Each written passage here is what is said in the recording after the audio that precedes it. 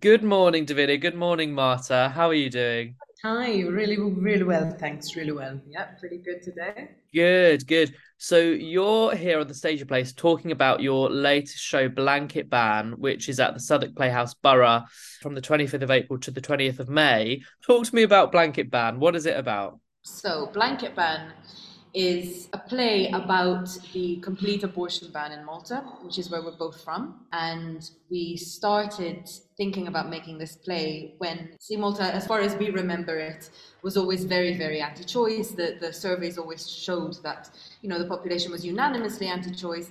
And then in 2019, things began to shift a little bit, and there was like a small pro-choice movement starting. When we saw that happen, we thought, okay, we want to add our contribution to the conversation, and so we decided to make this play. And it is a play based on a huge now amount of interviews with people like activists and journalists and sociologists and doctors and lawyers, but also lots of people who've had abortions illegally in Malta. Yeah, and we sort of started off wanting to really present an overview of quite a terrible situation. So, we took a very journalistic researcher approach in talking to, different experts on the subject. What then actually happened was that we were being really affected making the show, and the stories that we were listening to, and how the responsibility of being, one of the very few chosen people, someone who's had an abortion in secret, is speaking to and sharing this very sort of personal experience with. So then we kind of had this conversation where we're like, okay, so there's this part of the work where one can kind of, Google abortion ban and find articles and find, updates when it comes to the law, etc. What we can bring that no one else can bring is our journey within this work. And that's sort of really when the play started shifting, because putting ourselves on the line and making ourselves really vulnerable, going from reporting position to then actually inserting ourselves in the show. Yeah, so there's a character called Davinia and a character called Marta in the show. We've really kind of put ourselves on the line there. And that's where the show just sort of then took a very different turn. We also call this show a love letter to Malta. So, we're obviously putting the spotlight on something that's not great, but we also take a lot of time to talk about how incredible the country is and how much we love it and how much we want the absolute best for it. And to really celebrate those key players who are also putting their neck out on the line, because Malta is the size of the Isle of Wight. It has a population of 500,000 people.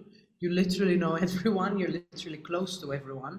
So when you go out publicly and when you put yourself out there with a controversial opinion, it isn't quite the same as doing it in another country that's sort of much bigger and you're way more removed than anything Yeah, else. yeah, yeah. It sounds like it's got a really strong gesture, and I love that. It feels like it's so mixed with so many different ideas and feelings and emotions, and I love that. It sounds really exciting. So you two are Chalkline Theatre, yeah.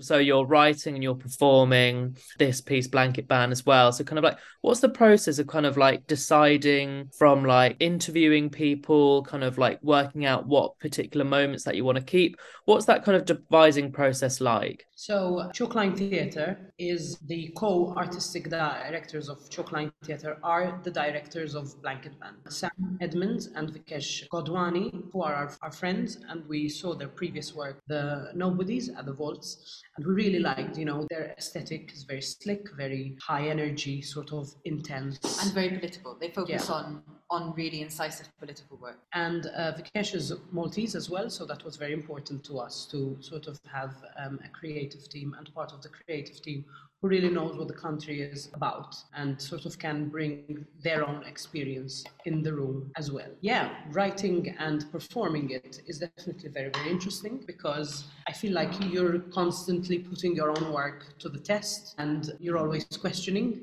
everything and figuring out if there's a better way of going about this section and if it's clear enough.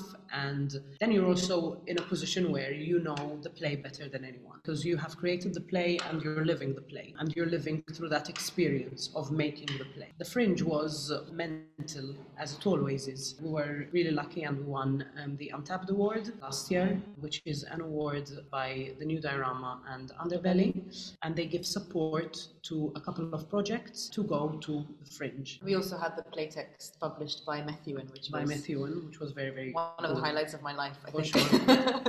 Not just Davinia's, mine too. And obviously, you know, with the Fringe come a lot of sort of rules and restrictions in that it has to be an hour. You have to obviously get in and out of your space every single day. So a lot of decisions that were made reflected that. Now that we're at the Southwark and we're getting this transfer, the fact that, you know, we have a permanent home for a whole month has been a game changer, really, because it really feels like we can sink into it. We can sink, and this is, and it kind of just feels like this is the play we want to be making. In that there were a lot of negotiations to be done last time, even when it came to timing, for example, like really sweet moments, but not essential. So those were cut. And now that there's some more time to breathe, we can actually do it. The whole show is being redesigned as well, again, because it's, you know, it is a permanent space. So we're very, very excited about that. Yeah, and it's just great. It's just great to be back in the rehearsal room. It's also great to do a second round of this, where we can look back, really analyze what happened in the first part of the process, what was really successful, what wasn't. And again, you know, going back to us writing and performing and sort of being in it, I think that a big lesson for us both was the realization that what we thought best wasn't always maybe what was best for the show. In that, for example, one would think that a scene isn't exciting enough and there isn't enough movement, then we go to the Fringe. And what people actually respond to is what we thought would be, oh, but that's so boring and so static, and you know, it's literally someone telling a story, someone telling a very raw, real, beautiful, vulnerable story. And that's what people actually want to see. Yeah, and I guess that is also a testament to the power of these testimonies. So that's been really exciting. And I think for me, that the challenge about being both the writer and performing in the show was, when does my role as a writer stop and when does my role as a performer begin? Because there's a temptation to just constantly tweak and change and change and change. So that was learning curve. That was something that we had to at some point be like, okay, we're just going to let go of this now and just be performers. But also, I don't think I've ever performed like in a full-length thing that I've written before.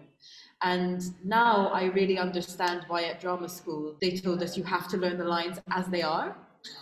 Because I'm like, oh yeah, I stayed up till 2 a.m, making sure it was this word and not this word. Oh, I can't paraphrase it now. Oh no, that's going to stick with me for the rest of my life now. And you think it's easier when you write the lines, but it's not. It isn't. Yeah, brilliant. It feels like such a show with such agency and such. It feels exciting and it feels like there's so much light and shade. And I think it's really interesting that you are there throughout the whole process and that it's so personal to you. I think what you said, Marta, was interesting. Kind of like you're living the play a lot, kind of like through the research process and then the rehearsal process, kind of because it's such a topic which really affects audiences and performers and everyone.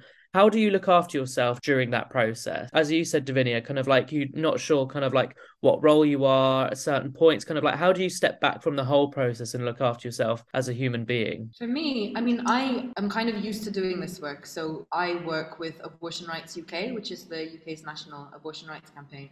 So I'm sort of used to dealing with this subject matter in my day-to-day life.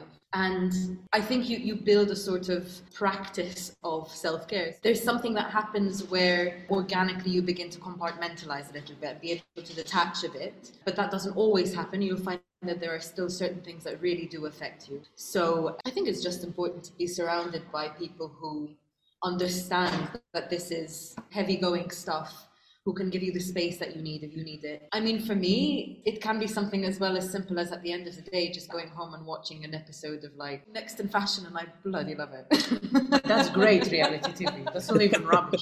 I actually think that, and I'm not just saying this, but I actually feel really lucky because we are actually a really good team. Of course, there are production tensions, making a show, tensions are running high, the stakes are really high. But, Davinia and I were always really solid. We never really fell out. We never really became different version of ourselves. I never really felt alone in this, which I think makes a world of difference because the material, the subject matter is heavy and it's not sort of carrying that all on your own. I think makes a massive difference. And something that we also were really mindful of is just, because of how tough the material is. I think we've actually created a really funny show. The show has a lot of humor in it and these very intentionally curated moments of like relief and respite. I think that's really Which important. are I think there's an awareness of looking after your audience as not Yeah. just you guys as performers and creators, but the audience in the space and what happens to them during and then after. I think that's really important to bear in mind as well. The point is that we never want our audience to feel unsafe, but we never want them to feel entirely comfortable either. Like, this is a kind of a call to action show. So you do want to kind of light a fire under people and get them to want to take action, but I don't want them ever to feel like they're going to have a complete meltdown after they leave the show. Yeah, to a certain extent, that is the bit that we have very little control over, in that do our own like self-care rituals and communicate and be in control of what happens in the show and in the rehearsal. But even when we were performing at the Fringe, almost after every show, I had women and people coming up to us, being very, very moved. And you're like there and obviously witnessing it. And you're incredibly grateful that someone feels so safe, open up. You're also honored that piece of work that you've created could have that effect. But that to me also, affected me in that we're in our dressing room, removing our makeup, getting out of costume, and we're, just having that moment where we're like, okay. And in a way, that's also, a reminder of why this needs to happen and why we're doing this.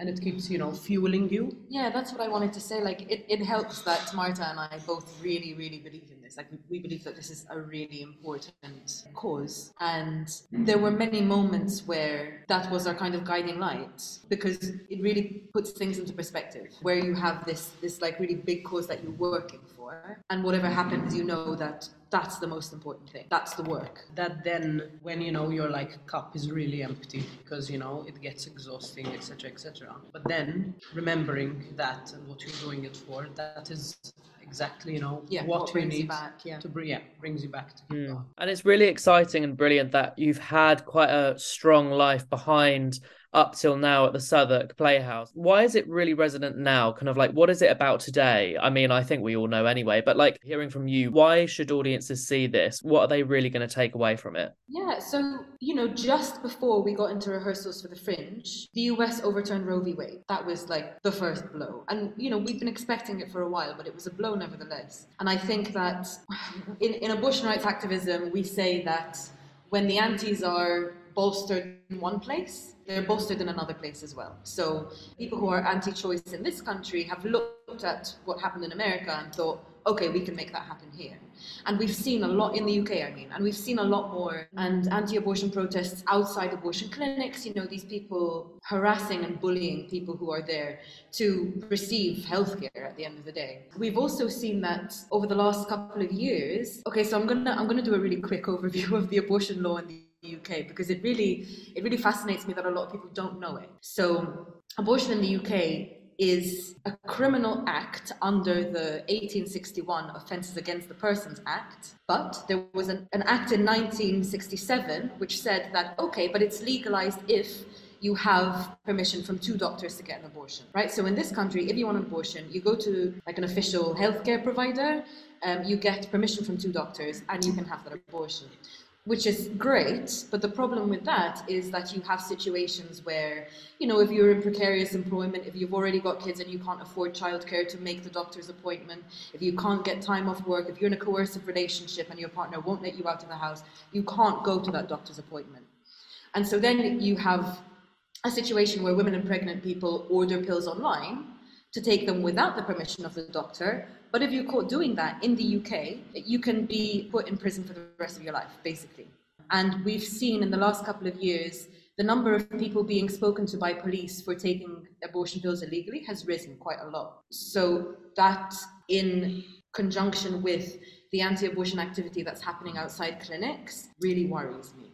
And I think this show partly, as well as us obviously wanting to make people aware about what's happening in a country that I think to a lot of Britons is a bit of a paradise on earth situation, you know, where it's sunny and it's a party island and we have amazing food and weather and people, blah, blah, blah. There's this kind of dark underbelly to it that British people, we want it to be a cautionary tale. You know, British people can't be complacent because look how easily your rights get taken away. And just because you have your rights now, they can just, you know, be taken away overnight, just like what happened with Roe v. Wade. Yeah. Poland, you know, this sort of really drastic situation where someone was, Justina was on trial for procuring abortion pills for someone Who was in an abusive relationship. assisting, you know, an abortion. So the situation is stable till it isn't. Yeah. Right? And it's also, I think we can safely say that with sort of the rise in, you know, the far right movement globally, really, what is happening is that human rights are really picked on as a distraction whilst the awful things are happening. You also find that in you know, societies where the politics has shifted quite extremely to the right, the first things to go are women's rights and gay rights. Gay rights. It's always the minorities. So it's really important. And for example, case in point, I had no idea this situation in the UK before we really started doing this play, you know, and I got talking to Davinia and her work with abortion rights. So I think it's really interesting because, you know, being British and growing up here, you just assume it's legal here, and, you know, Malta is the weird country that, you know, doesn't have. But then, for example, wasn't it thanks to COVID that the telemedicine got approved? Yeah. Finally, obviously, in the UK. But again, you know, just like it was approved like that, it can be taken away like that, can be reversed. So apart from hopefully a really good piece of art, you know, a really good, wonderful evening at the theatre, it's also, you know, a cautionary tale and a call to action, be it speaking to each other, being educating, you know, other people, being supporting someone through an abortion, be it donating to organizations that help women procure abortions from countries or send them pills. There is something one can do, and there is something that one should do. And I think it's sort of all of our duty as, you know, humans, women, people, to really support each other through this, because it's a really difficult reality to be living through. Absolutely, absolutely. Also, so you're both Maltese, you're both from Malta. What's the change that you want to see in Malta specifically? Because obviously that was the start of the process, and that's kind of really defined that what you're giving the show yourselves. Kind of like, what do you want to see in like 5 years' time in Malta? I mean, I want to start off by saying that Malta does a lot of things right. We have the most progressive trans rights in the world. We come first for LGBTIQ plus rights consistently. Free healthcare, free public transport. Education is not only free, and I mean university is not only free, but you get paid to go. You have a stipend, free childcare. So there's an incredible amount of stuff, you know, that's being done correctly. And which was the real conundrum of us making this play. Because that's the question that we're asking. This is a country that gets so much right that, at least on paper, understands the minority, understands the underdog. And the worker. So why is it sort of this one thing? And that is what we, you know, set out to investigate in this show. So what I would want to see in the next 5 years, obviously, is legislation that essentially decriminalizes abortion. That's what I want. I want abortion to be decriminalized. And I want structures in place for people who need abortions to be able to get it, no questions asked. However, I would also like to see people being more compassionate towards people who need abortions, because I think there's this idea of the woman who needs an abortion, and I'm using the term woman here intentionally, because I think people who have this sort of perspective have this idea of the woman who needs an abortion as a fallen woman, a woman who's made mistakes, you know, a woman who has done something wrong or has enjoyed them. now evading responsibility. Yeah, so I think that the people don't like people enjoying themselves more than they do. And I think there's this idea that, oh, this woman has enjoyed herself too much, now she has to pay for it. And I think Malta is a high majority Catholic country. We're Christians. And I really encourage Maltese people to be Christian and look at people who need abortions, look at so-called fallen women and women who've made mistakes and go, aren't those exactly the people that as Christians we're supposed to love?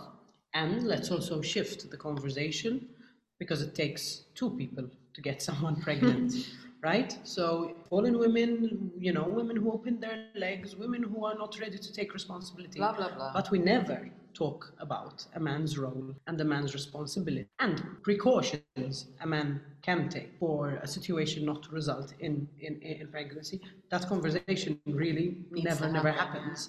So yeah, I agree with Davinia. Decriminalization of abortion first and foremost. It is shocking and inhumane that a life-saving procedure can get you criminalized and can, have you be sent in jail. Like it's not, hard enough, like it isn't enough of a thing that you to deal with. And yeah, and what we really hope is a shift in perspective and for people to soften a little. And maybe it's also, as Davinia said, a very sort of Mediterranean Catholic thing: right, wrong, saint, sinner, black, white. And we exist in the grey. Nobody exists in those binaries. And the truth is, which is also something that we found as we were doing this show, when you do strike up a conversation with people, and the higher their voices go, the lower yours goes, and you listen and you ask sort of carefully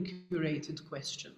First, there's this resistance, because I know what's right, and absolutes being thrown out there. And then people actually start softening, and we have set out to make a good piece of art. We haven't set out to change people's minds. We haven't set out to preach, right? Because if you set out to do that, then I believe it affects the work, right? So we set out to do a show that feels, really authentic and true to us. Of course, we do have the hope that people will leave the theatre feeling differently or thinking differently about what they've just witnessed. And hopefully the work is strong enough to have that impact.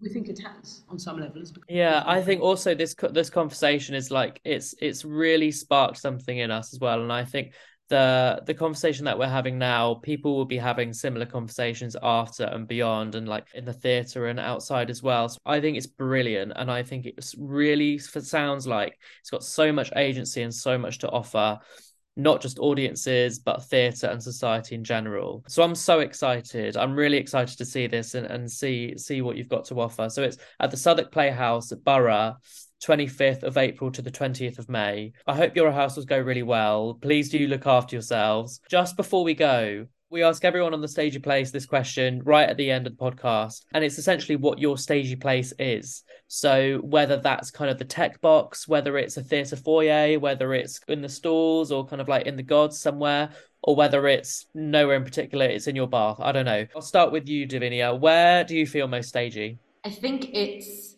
on stage, but behind the curtain, just before the show begins and just before the curtains open, and there's that electricity and you're absolutely excited or nervous or whatever it is, full of energy, and you can feel the audience's energy. And I think that's the place I feel like most alive. Love it. Yeah. Love it. What about you, Marta? I'm with Davinia on this one. It just feels like this strange moment where you're, whatever is happening in your body is exhilarating and really dangerous. So yeah, I think that those few minutes before a show, as you can hear the audience pre-show mumble, that's where it's most stagey. Brilliant. I love it. Yeah, that adrenaline kind of like you can't feel anywhere else. I love it so much. Thank you so much for joining me this morning, Davinia and Marta. Love talking to you about your show, and I hope the rehearsals go really well, and I hope the run at Southwark goes well as well. Thank you so much. We can't wait to see you in the audience. Good. Yes, I will certainly be there in the audience. I really will.